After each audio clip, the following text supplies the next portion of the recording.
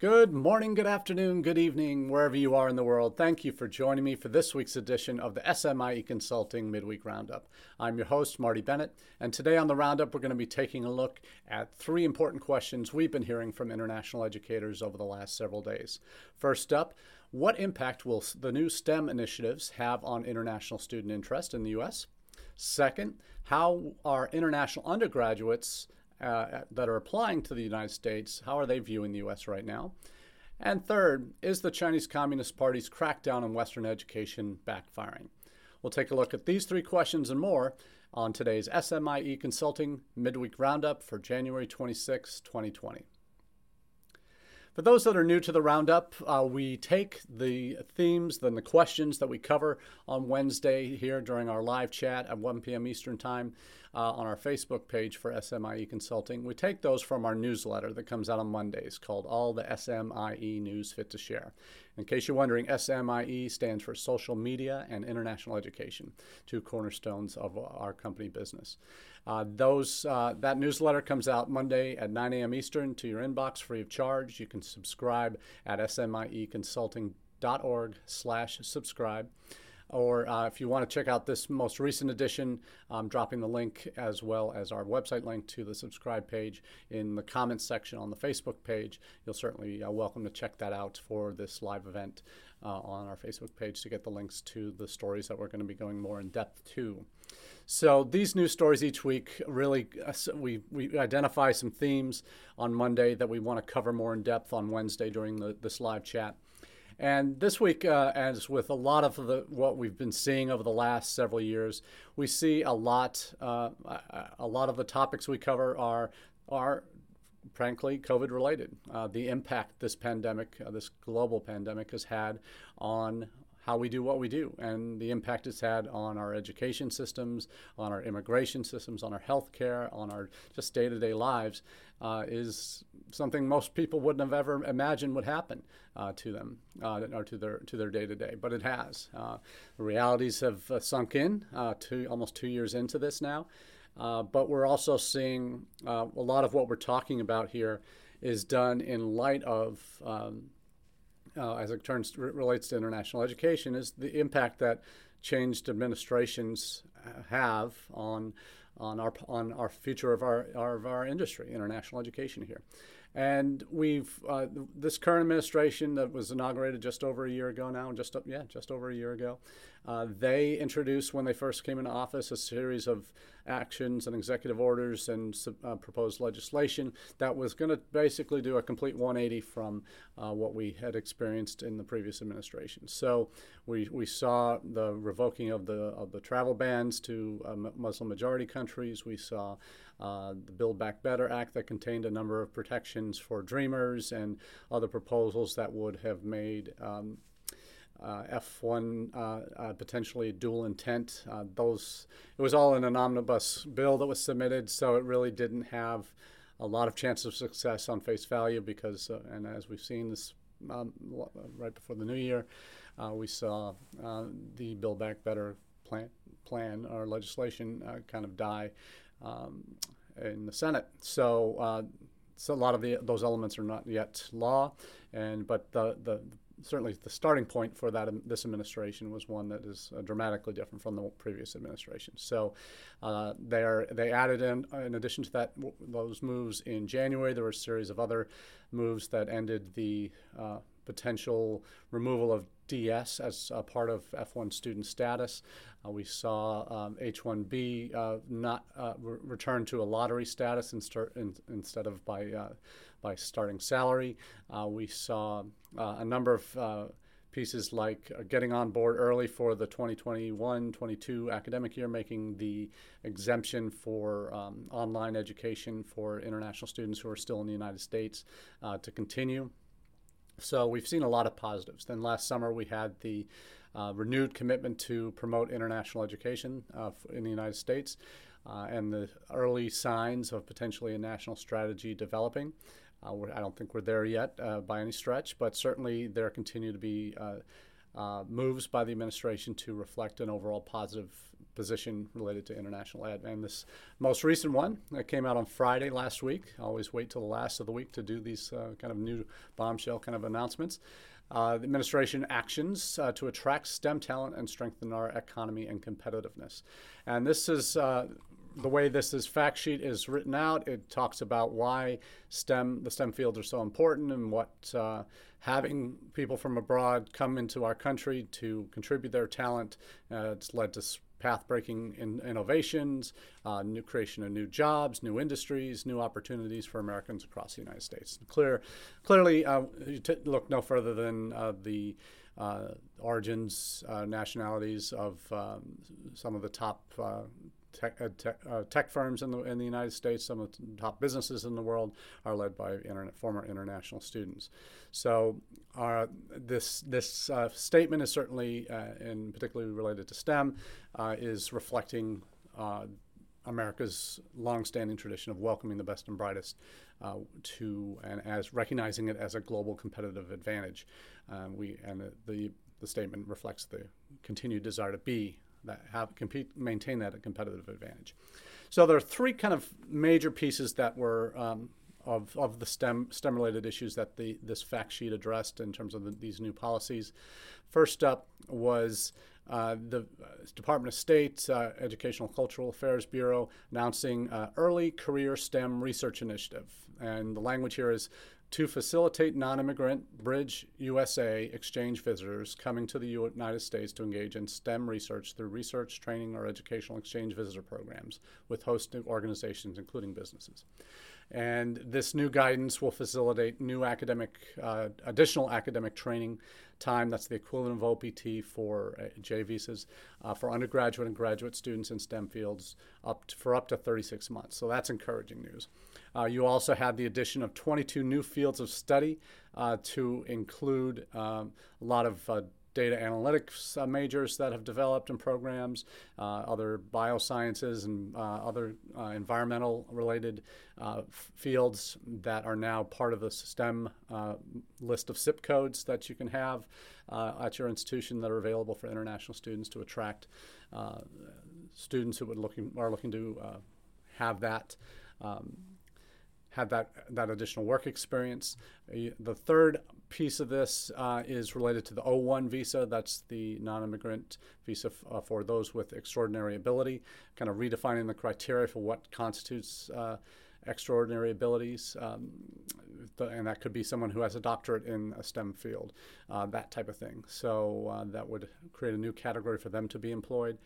You see all the other areas that to increase the ease by which national interest waivers can be used for those that are applying for permanent residency, that might be on H-1Bs looking to apply for permanent residency, those with advanced degrees, STEM fields, that type of thing. So encouraging words from this and new policy initiatives from the government, Biden administration. You see NAFTA, not surprisingly, throw their weight behind this push to expand STEM benefits for international education in the United States. So certainly has a lot of positives there. And the other thing you see is the other perspective you want to take in is how well this is being shown in international news in some of our key markets. And I could count between Friday afternoon and Monday morning, there were at least a dozen stories from different countries, sometimes some countries having multiple outlets covering this news, to new effort to retain international science and tech students. This is the title of Biden plans, new effort to retain international science and tech students. That's the headline in the Times of India. That came out on Friday, shortly after the release came out from the administration. So one of the things, interestingly, always see how there's some slight different tones in the way these are picked up or what's emphasized. The end of the first paragraph in this story in India is, this has all been introduced as part of the U.S. government's efforts to counter China, officials said. So it's interesting to see, and India obviously is having its own issues with China, certainly over their social media companies that have their platforms available or banned now in India. So there's certainly some Power struggles going on there between the largest two countries in the world, population-wise. So you certainly see that emphasis is in this article is certainly coming out in this Indian article, reflecting why that's such an issue. So we see these steps, of course, that the Biden administration put forth do not require congressional action.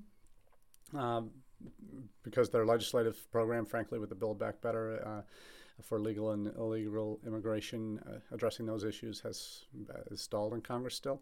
So these new initiatives will make it easier for immigrants to argue that they qualify for special visas reserved for athletes, researchers, and other extraordinary abilities. That's the O1 category we're talking about. So these are positive steps. So we have to view these from an international ed perspective, from a U.S. central perspective. This is positive news for the United States and will play very well in many of our key markets overseas. So that is certainly something I think will be a boon for us, but it's also up to us now. You have this, how we use this information and communicate it effectively to international students. So obviously, if you have majors that have been that you've added to campus over the last few years, and they are now amongst these 22 new ones that have been added, or if you just want to highlight your own STEM majors on your campus, and if you have a comm plan that is major specific, you can and should be communicating this news about very positive news about the expansion of STEM talent, STEM workability to your prospective students. And that should be one of the key ingredients in your communication plan to prospective students overseas. When you're talking about something that your institution can help these prospective students achieve during their time at your institution, get them prepared for their jobs after their degrees are done, having this 3 years of potential work permission for STEM eligible majors is a game changer. No other country is doing this length of time right out the gate for a STEM degree. Britain does 2 years max. Canada does a year at a time max. But there's, in terms of Australia's, I think, bumping it up to 2 years. But you're seeing our competitive advantage. This is something since 2008, since it was allowed 3 years, it was bumped up from, I think, 25 months to 36. You now have a real competitive advantage that you can and should be using, not just to talk up your own institution, but to talk about the value of the United States. Because one of the things I always talk about is you have to keep in mind that your prospective students are not only applying to you and other U.S. institutions, they are applying to other institutions in other countries. And other countries do a much better job in terms of promoting their own policies, and we do a terrible job of it in the United States. So it's really down to you as an institution. When you have someone on the line that is interested in your school and you're talking about why they should come choose your institution, you're talking about not just why they should choose your institution, why they should choose the United States. That needs to be a part of your communication plan. And these are the kinds of things that when you have these new stories that come out, you should be capitalizing on them and including them in your communication with your future students to show that, hey, it's not just us as an institution that knows that you're valuable, our country values you as well. And that's added value that you want to be highlighting every opportunity you get. So that's what we have for the first question. Second question of the day, how are international undergraduate applicants viewing the United States right now? And we have these similar debates every year. We certainly have seen the United States since the mid-2000s kind of ride a wave of Chinese undergraduates that expanded dramatically from mid-2004 or 5 to 2015, 16. There was a 10-year, 12-year stretch where the numbers just never seemed to stop coming from China. We saw back in the 90s when I started in this business, Chinese undergraduates were very rare on campus. There were hardly any. The focus was really for Chinese students looking to come to the U.S. was for graduate programs. And what had happened, those people from China that came in the 90s and or 80s and 90s returned home, started their own families. Their sons and daughters came of age and were looking to to go abroad as well, but they were looking much earlier. You saw the Chinese market get much more eager to pursue undergraduate admissions for their sons and daughters, get them a jump start on the job market and preparing perhaps more broadly for employment back home or elsewhere. Then you also saw, after that initial wave of undergraduates from China came, you saw a real expansion in Chinese students coming for high school, boarding school programs, and that wave is kind of coming and has peaked as well. So we're seeing now, at this point in time, over the last 2 years, obviously with the pandemic and previous administration's conflicts with China, this administration still has conflicts, rightly so, with China on certain issues. You see, frankly, very much a disconnect going on with the Chinese audience that have undergone a lot of changes, obviously over the last 2 years with the pandemic and China's policy of zero COVID cases, and the extremes to which they still lock down whole entire cities as a result when there are even minor outbreaks of COVID. The policy, frankly, certainly U.S. eyes, is not sustainable, and certainly 2 years into something, to hear that all cities are still getting locked down, and right now are still locked down in China as a result of outbreaks. That containment strategy clearly hasn't worked. Even countries that had handled COVID very well through the first year and a half of the pandemic have really struggled with Omicron because it's a much more highly contagious variant, and it has greater transmission rates and even though lower impacts on health for the vaccinated. You see a country like China, excuse me, where they've already inoculated 1.3 billion people. Basically their entire population that's eligible for vaccines has had them, and even probably some kids that maybe not eligible for vaccines, at least in U.S. terms, might have already gotten them as well. So you see that country, they're all vaccinated, yet they're still having COVID cases popping up, Omicron cases that are just tearing through some communities. Even though they have had some of the strictest border controls, they're about to host the Winter Olympics in a couple weeks. So we're really seeing some interesting developments here.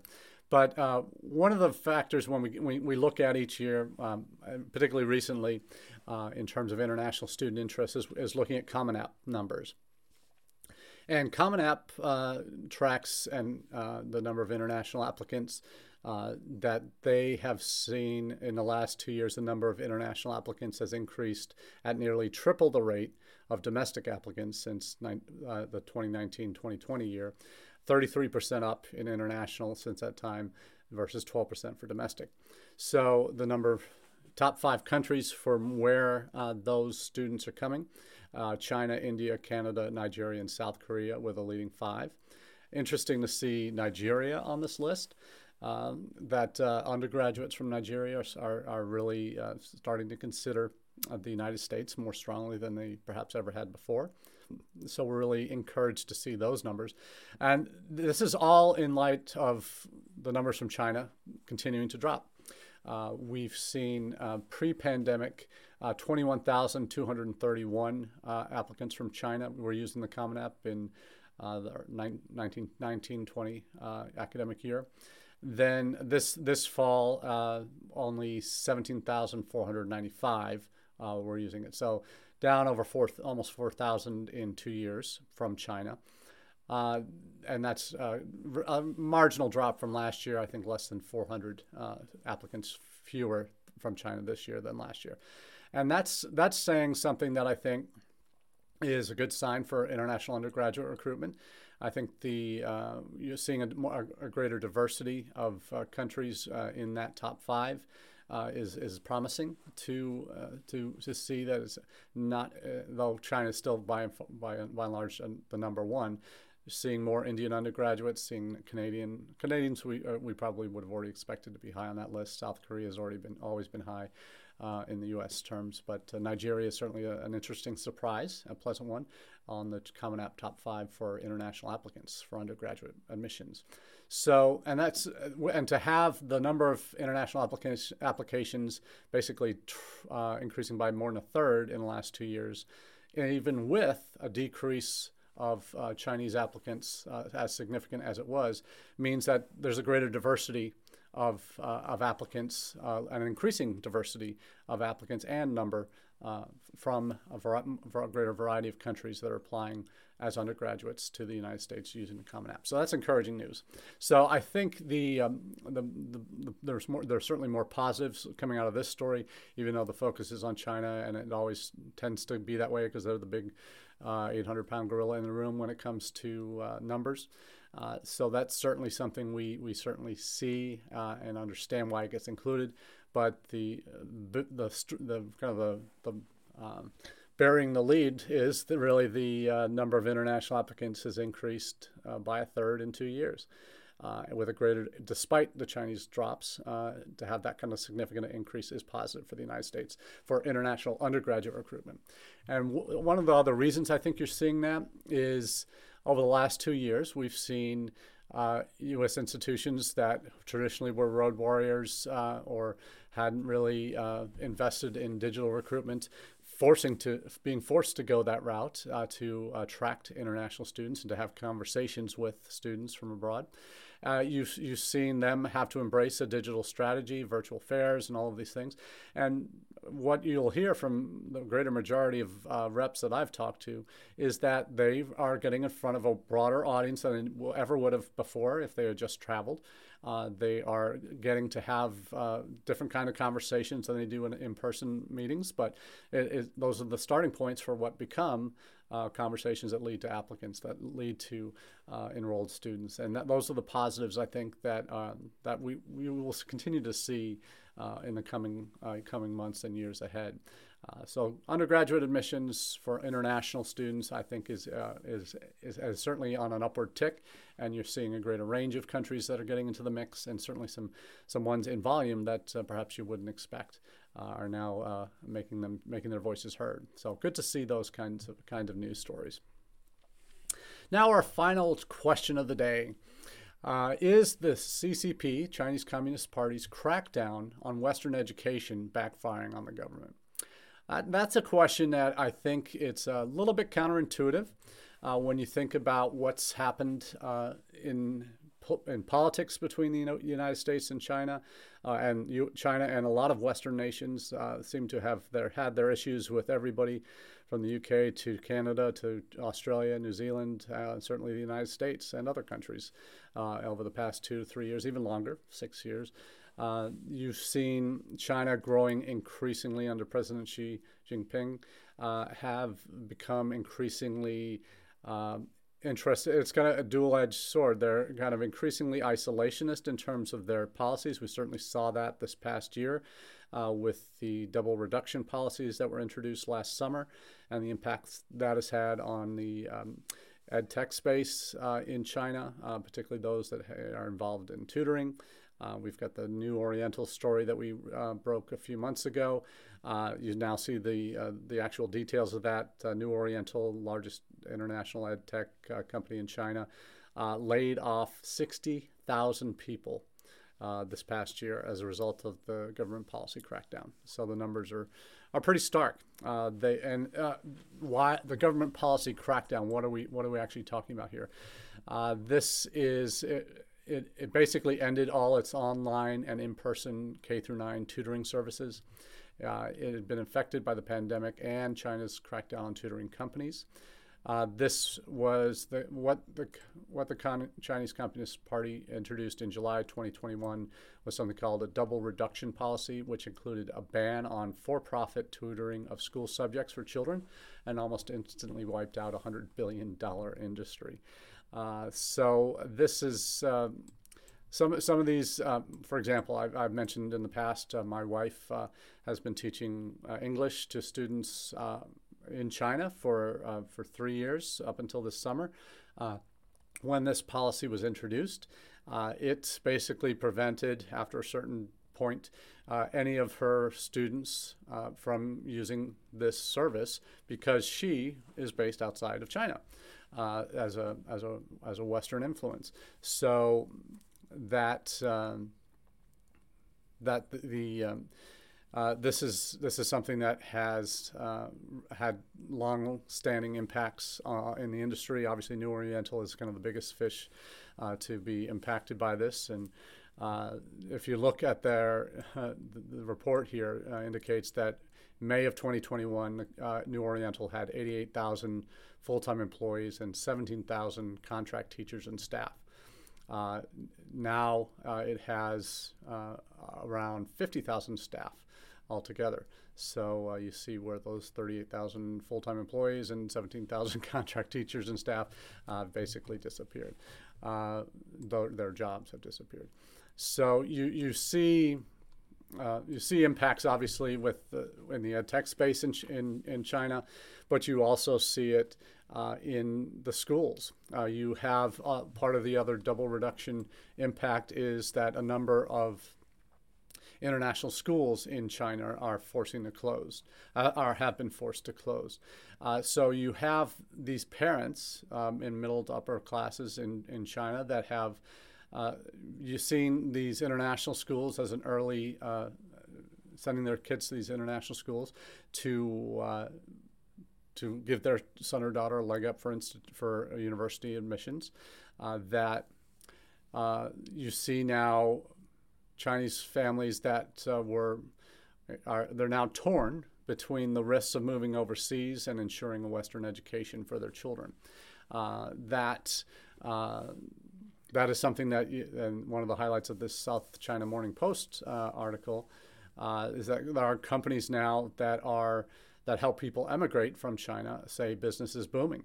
And this is in mainland China as well as Hong Kong.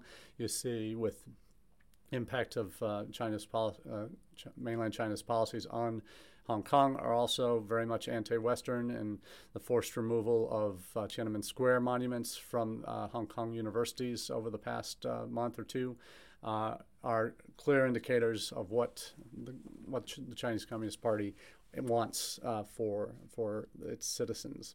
So we see a lot of challenges coming in China that are internally driven. We've talked in the past about how, I said the dichotomy of Chinese policy, or double-edged sword of Chinese policy, you've had them becoming increasingly isolationist, increasingly anti-Western in terms of their policies. You also see the flip side of that in terms of them being more expansionist with what they've done with the Belt and Road Initiative, trying to expand their soft power influence as a country throughout the developing world.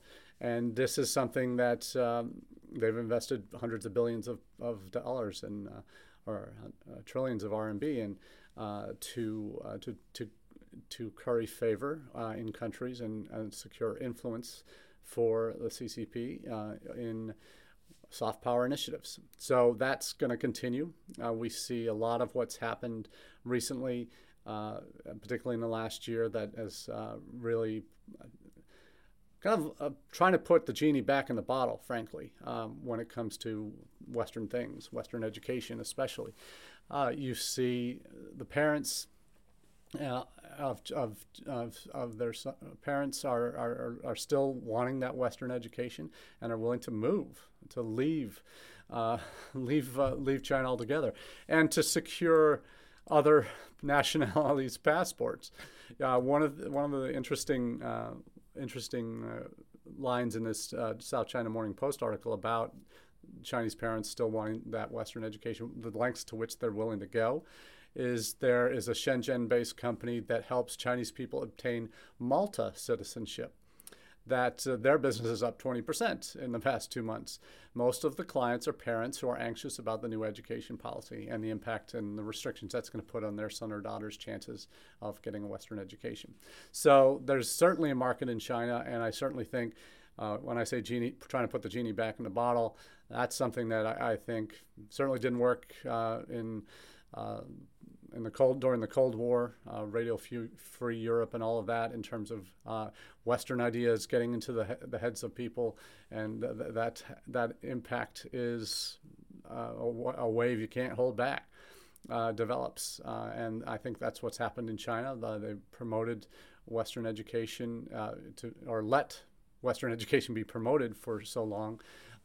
Capitalist societies, their economy has been certainly booming, controlled economy, planned economy. But now you're seeing challenges again now, economic issues, slowdowns, that type of thing, and the Chinese government's looking for solutions. So it's decision making during the pandemic, and certainly as it's become increasingly clear that they're trying to de-Westernize, is having an impact. And we'll see longer term whether that's going to be a positive one for their country or a negative one for the government, because so many of the top people are leaving, are looking to still provide for their sons or daughters in ways that weren't going to be allowed moving forward by the government.